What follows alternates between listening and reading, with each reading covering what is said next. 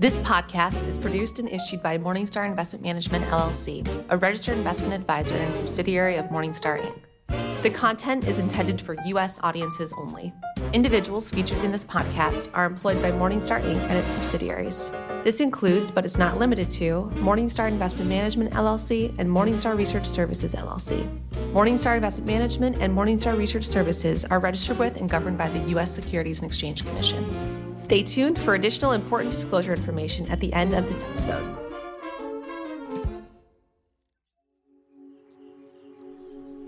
China is a key talking point in the investment community today as a regulatory crackdown has spooked markets. So far, we've seen a 20% decline in Chinese stocks in US dollar terms, with technology giants falling more than 40%. Chinese regulators have targeted specific sectors such as technology, education, and real estate as part of a crackdown aimed at aligning the Chinese private sector with its long-term policy agenda. In today's episode, we will take a closer look at recent events in China and discuss both risks and potential opportunities in Chinese stocks today. I'm Philip Strail, Global Head of Research at Morningstar Investment Management. And here to discuss this topic with me is Nabil Salem, Associate Portfolio Manager and Emerging Market Lead, and Tyler Dan, Head of Research for the Americas. Thank you both for being here. Thanks for having me. Thanks, Phil. I want to kick things off with some background on recent events in China. Can you give us some perspective of what happened in China over the past 12 months or so on the regulatory front? What has driven the sell-off? Yeah, sure. So just to give some context, China started off 2021 actually as one of the top performing asset classes. But the strong performance really didn't last very long. So starting around February, March, the index started declining after being up about 20% year to date. And now we see the MSCI China index is down for the year around 18%. So there's been a major reversal. And our process is oriented around valuations. So when we see prices and multiples declining, our interest in taking a look at the asset class and understanding what's going on there grows. And that's what's happened with China. From a regulatory perspective, we've seen a lot of headlines about a regulatory crackdown occurring within China on the major tech companies. And that crackdown started in October of 2020 after Jack Ma, who started Alibaba, made a speech that, in the eyes of the Communist Party, was overly critical of state-owned enterprises, and I think mainly banks. And he was criticizing them for being sluggish and slow to innovate. And after that speech, the Chinese Communist Party delayed, apparently inevitably, the Ant Financial IPO and launched an anti-monopoly probe that's focused on e-commerce. So there was a pick one from two policy that the e-commerce companies had that forced retailers on their platform to pick which platform they would sell through, so they could sell through Alibaba, but not Pinduoduo, which is a major retailer. But since then, we've seen a much broader crackdown with the Chinese Communist Party placing broad warnings across all tech firms that they need to curb their excesses. And we could talk a little bit about what's driving that. They fined Meituan. In one stroke, they eliminated the for-profit education sector within China. They've imposed limits on video game playing, which impacts Tencent and obviously the behavior of the youth in China. And so the narrative around China has evolved from thinking that these were targeted crackdowns on the wrongdoings of specific companies to something much broader, to the point where we've seen headlines questioning whether China is still friendly to capitalism. So from a sector perspective, it's not like the drawdown has been only focused within the large cap tech companies, which would affect the consumer discretionary and communication services sectors. We've seen drawdowns within staples, and now we're seeing a drawdown within real estate with what's going on with Evergrande. And just following up on that, Nabil, obviously recent news has focused on the real estate sector, and particularly Evergrande. Maybe you can speak to why the global market is responding to concerns around this company so significantly. Yeah, sure. So Evergrande is one of the largest property developers in China. And there's been questions about its ability to pay its debts. It has $300 billion of debt. And it's looking like this week, as of the recording of this podcast, that they might miss an interest payment, though some investors have questioned the company's solvency as early as a decade ago. And there's a lot of headlines about Citron Research posting a short sell report on Evergrande and then being banned from Hong Kong, from shorting stocks in Hong Kong or even investing in Hong Kong. And the reaction has been broader than just impacting the equity of Evergrande, I think in part because just like the narrative from the regulatory crackdown has evolved from being focused on specific wrongdoers within an industry to being something much broader, I think investors are questioning whether or not there's going to be a broader crackdown within the property market on curbing speculation within that market. And I think investors are also questioning whether or not there are other property developers that are overly levered. So there's a lot going on there. And I think one of the major themes of investing in China is that you have to deal with a lot of opacity in terms of the level of disclosures that these companies are giving you. And that leads to, I think, larger reactions when you see negative signals. Great. Tyler, we've been underweight China going into this recent sell-off. Maybe you can provide some perspective of what informed that underweight stance before the recent events transpired. Sure. Well, as many people know, Morningstar Investment Management, really one of the hallmarks of what we do is we do quite a bit of work on valuation. And we also pay attention to what we call contrarian indicators. And our valuation work we conduct with a 10-year view, so very long-term focus, and we're looking at the return that we're going to get as investors if we were to invest today over the next 10 years, what that implied return would look like. And for a number of years, because of very strong performance of the Chinese market, we saw what we call our valuation implied returns being quite depressed both on an absolute basis and also on a relative basis versus other asset classes. And so it was expensive to us coming into this year. And the first part of the year where the performance was very strong led that to be even more potentially extreme. As well, we approach things from a contrarian perspective. So when we buy something, we're looking for it to be unloved. And from a contrarian perspective, we're looking for an opportunity where it might be overlooked or unloved, forgotten. And in the case of China, the contrarian indicators were signaling to us that it was actually quite crowded and quite popular. And so when we analyze those elements, the valuation element and the contrarian element, we concluded that it was not something that we wanted to overweight, but rather we were underweight. There's some complexity to the Chinese market. Nabil, maybe you can comment a little bit on the key sectors that comprise the Chinese market, maybe comment on the difference between on and offshore listed companies in China. Sure. So the sector question is much more straightforward than the onshore-offshore question. From a sector perspective, consumer discretionary is the largest weighting. Companies in that sector would include Alibaba and other retailers like JD.com. It also includes Meituan, which is a multifaceted company, but it's involved in delivery business. Pinduoduo is in there. And then communication services is the second largest sector. That would include mostly Tencent, which is a very wide moat company, according to Morningstar's research. And it's one of the most dominant companies in China. What's interesting about the sector composition is that if you were to look back 10 years ago at the composition, you would see much more financials exposure and much more exposure to state-owned enterprises. And part of the narrative around China is that as the country has become more friendly towards capitalism, you've seen the rise of these entrepreneurial companies and entrepreneur-led companies. And then the other thing you need to know with investing in China, as you mentioned, Phil, is that there's all sorts of acronyms that you have to deal with. So there's the onshore companies, onshore listed shares, and that can include H shares or A shares.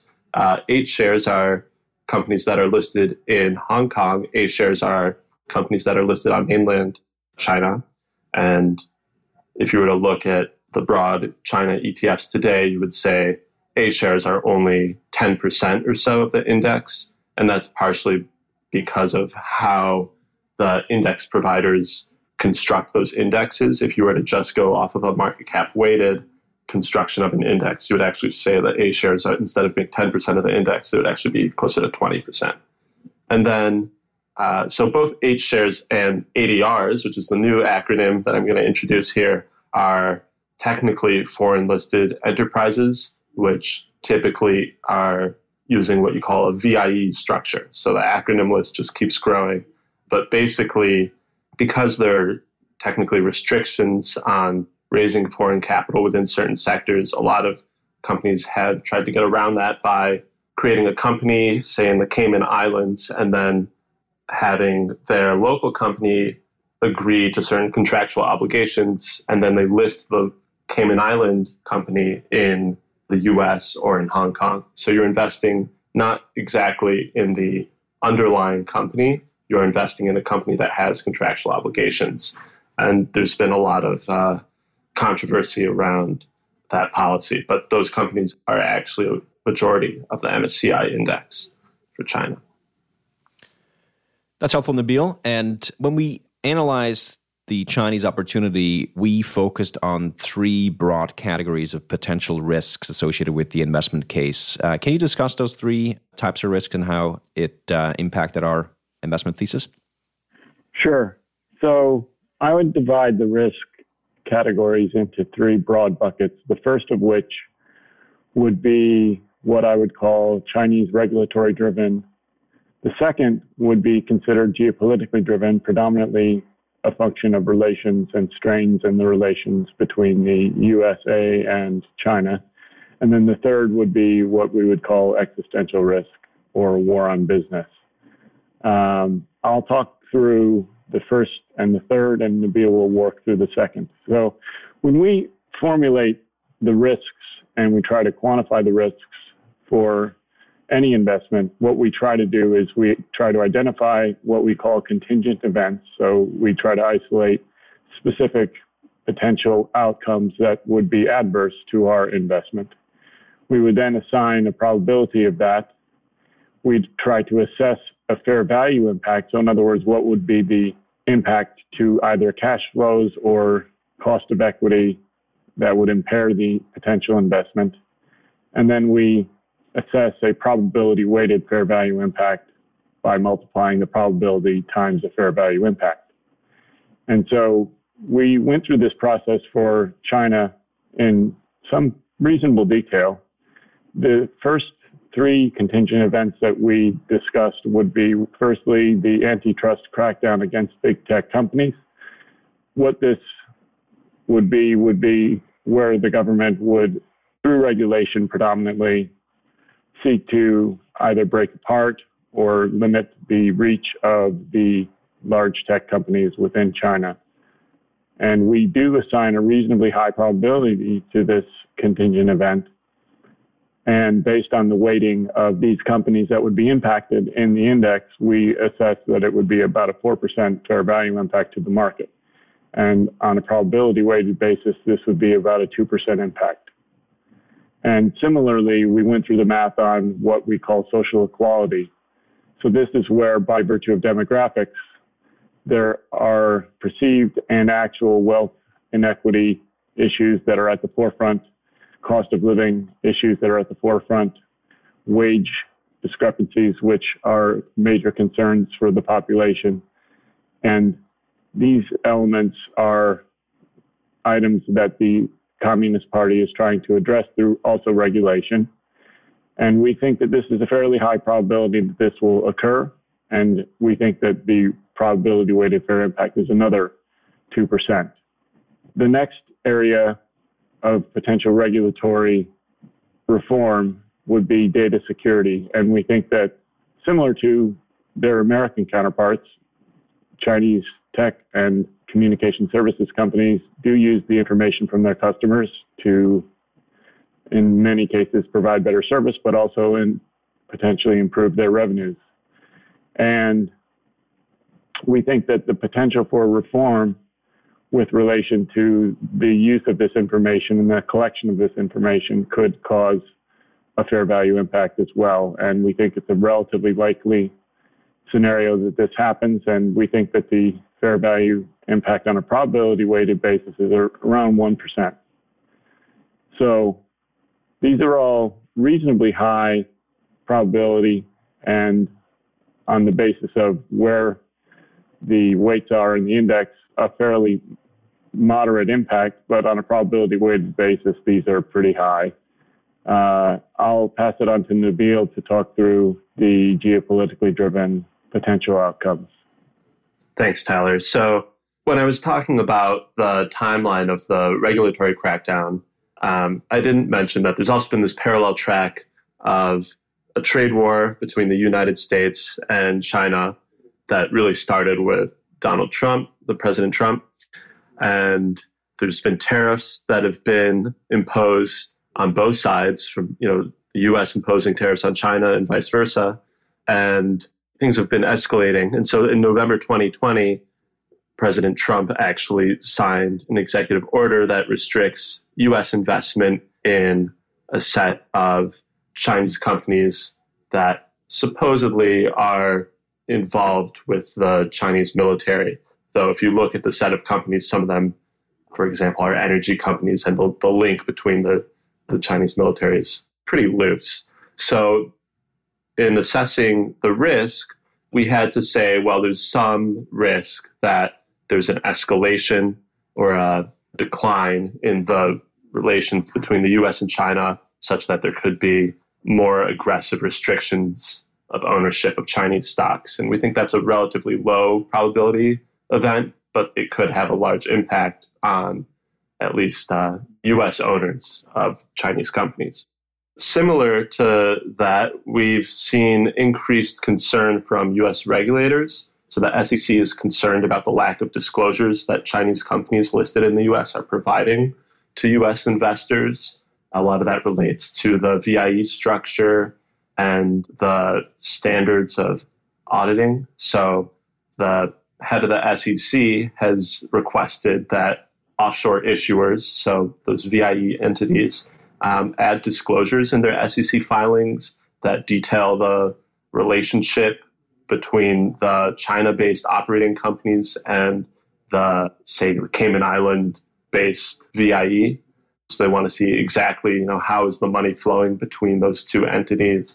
They want to know explicitly whether or not the operating company and the issuer have received permission from Chinese authorities to list on U.S. exchanges. So we've seen a few blowups, biggest of which would be Didi, where they listed on the U.S. exchange and then apparently didn't have explicit permission from Chinese regulators to do so. And then their app was pulled from most of the app stores in China, and the company was restricted from adding new users. That obviously is a major risk if you're going to be investing in that company. It impacts their growth. And then finally, there's this dispute around the accounting and the auditing, where the U.S. Accounting Board wants to be able to inspect any issuer's work that their auditors reviewed when they audited the company. So that would mean a U.S. auditor reviews the work that a Chinese auditor used in auditing, say, Tencent. And so we think there's a risk that, and the Chinese government, I should add, has pushed back on that disclosure. So they don't want the U.S. auditors to be able to see that reviewed work. They think that imposes kind of data security issues on these companies and on the Chinese government as well. And so because they haven't agreed to that, the U.S. is saying that they would delist some of these VIEs and ADRs from U.S. exchanges. So we'll see if there's going to be some sort of resolution there, but that's an event that could occur, and we think it has, I would say, like a moderate probability of occurring and somewhat of a lesser fair value impact. But we'll see how that plays out, and our views are kind of evolving there. Great, Nabil. And maybe just to summarize quickly the geopolitically driven risks here, which one would be the one that has the biggest impact as far as probability and or fair value impact? So we think the U.S. forcing a delisting of VIE equities is a much higher probability event with a relatively low fair value impact. And it's low because if you're a shareholder of Alibaba in their ADR, you could, in theory, instead of owning the ADR, own the Hong Kong listed share. So there might be some sort of a technical sell-off, and some investors in the US would be forced sellers, but in theory, the fair value impact isn't there, except for when you're a forced seller. And then the much lower probability event would be that the US aggressively restricts ownership of Chinese stocks. We think that's very unlikely, but if it did occur, it would have a very large impact on the Chinese index or US investors. Great, thank you. And Tyler, the third category was kind of the broader warm business category. Maybe you can comment on that specifically. Sure. Yes. There is a scenario that we've envisioned whereby not only would the U.S. government take a dim view and potentially act against companies that are operating with this VIE structure, but that we, in the scenario we're painting, would envision the Chinese government doing the same and declaring the VIE structure somehow illegal. Because many of the companies that are investable for people outside of China are in this VIE structure, that would have a pretty devastating fair value impact. But we also have concluded that the probability of this type of action would be very, very small. So we have included it in our thinking, but as far as the probability weighted fair value impact, it's not as significant as other areas. And so maybe to wrap it all up, when we consider all three of the potential risk buckets, we assign the probability, we assess the fair value impact, we then calculate the probability weighted fair value impact. We rank the Chinese market as fairly risky from that perspective. And so we're going into this investment potentially with eyes wide open. Great, Tyler. So we focused on risks here. Maybe we can shift to the potential opportunity here, the potential upside, and what do we look at there as we assess the potential attractiveness of the Chinese investment case? Well, I mentioned before that one of the hallmarks of what we do is valuation, and I would be remiss if I didn't point out that the valuation has, with the share price weakness of many of these companies, the aggregate valuation has improved both from an absolute perspective and also from a relative perspective. So things have become cheaper. But in addition to valuation, we also pay attention to things like growth and quality. And across the world, but particularly in the United States, we've seen a scarcity value being attached to companies that display quality, companies that display durable growth. And a lot of those companies are located within what we call big tech. So information technology, communication services, those areas. And the Chinese market has representation in those sectors as well. Several companies that have excellent growth characteristics are displaying significant quality elements as well, as far as high return on invested capital, strong balance sheets, cash generation. And so we're viewing that from a qualitative and a quantitative perspective, this is a market that we're interested in at the right price. And so what seems to be working in our favor up until this point, of course, with all the risks that we mentioned up front, would be that these are coming our way as far as price. And Tyler, just balancing those risks against these potential rewards that you've discussed, where do we come out at the end of the day once we factor in both elements here? Well, I think that the way we're approaching this is that we're not going to jump in with both feet right away. So from putting it into portfolio language, we think about things with regard to portfolio construction as far as optimizing the size of this opportunity relative to other asset classes that we could potentially invest in. And so the way that we're approaching this is to, of course, we're aware that the predominant opportunity here has been within some of the technology/consumer discretionary and communication services companies. And so we are approaching it with that degree of focus, but we're not placing all of our potential investments into a single stock. So we're diversifying the approach there and looking for a group of companies in which to invest. We think that timing-wise, it makes sense to scale in gradually because we don't know how the timing of the regulatory framework and actions and the risks potentially unfolding, how that timing will unfold. And so we think that it's wise and prudent to approach this from a gradual perspective. And then as far as sizing is concerned, we're certainly aware of where China sits in global investors framework as far as how comparable portfolios might be sized and what the index weighting in the global index would be. And so we're cognizant of that, we're aware of that, and we're not going to get too far over our skis as far as having too significant a weighting in this particular market. And Nabil, as we compare the Chinese investment opportunities to other opportunities that we see across global markets, where does China fall on that spectrum? Yeah, so as Tyler alluded to, from a valuation perspective, we feel China is a high relative opportunity, but on an absolute basis, we're not that excited about it. So I would say it's kind of a building position.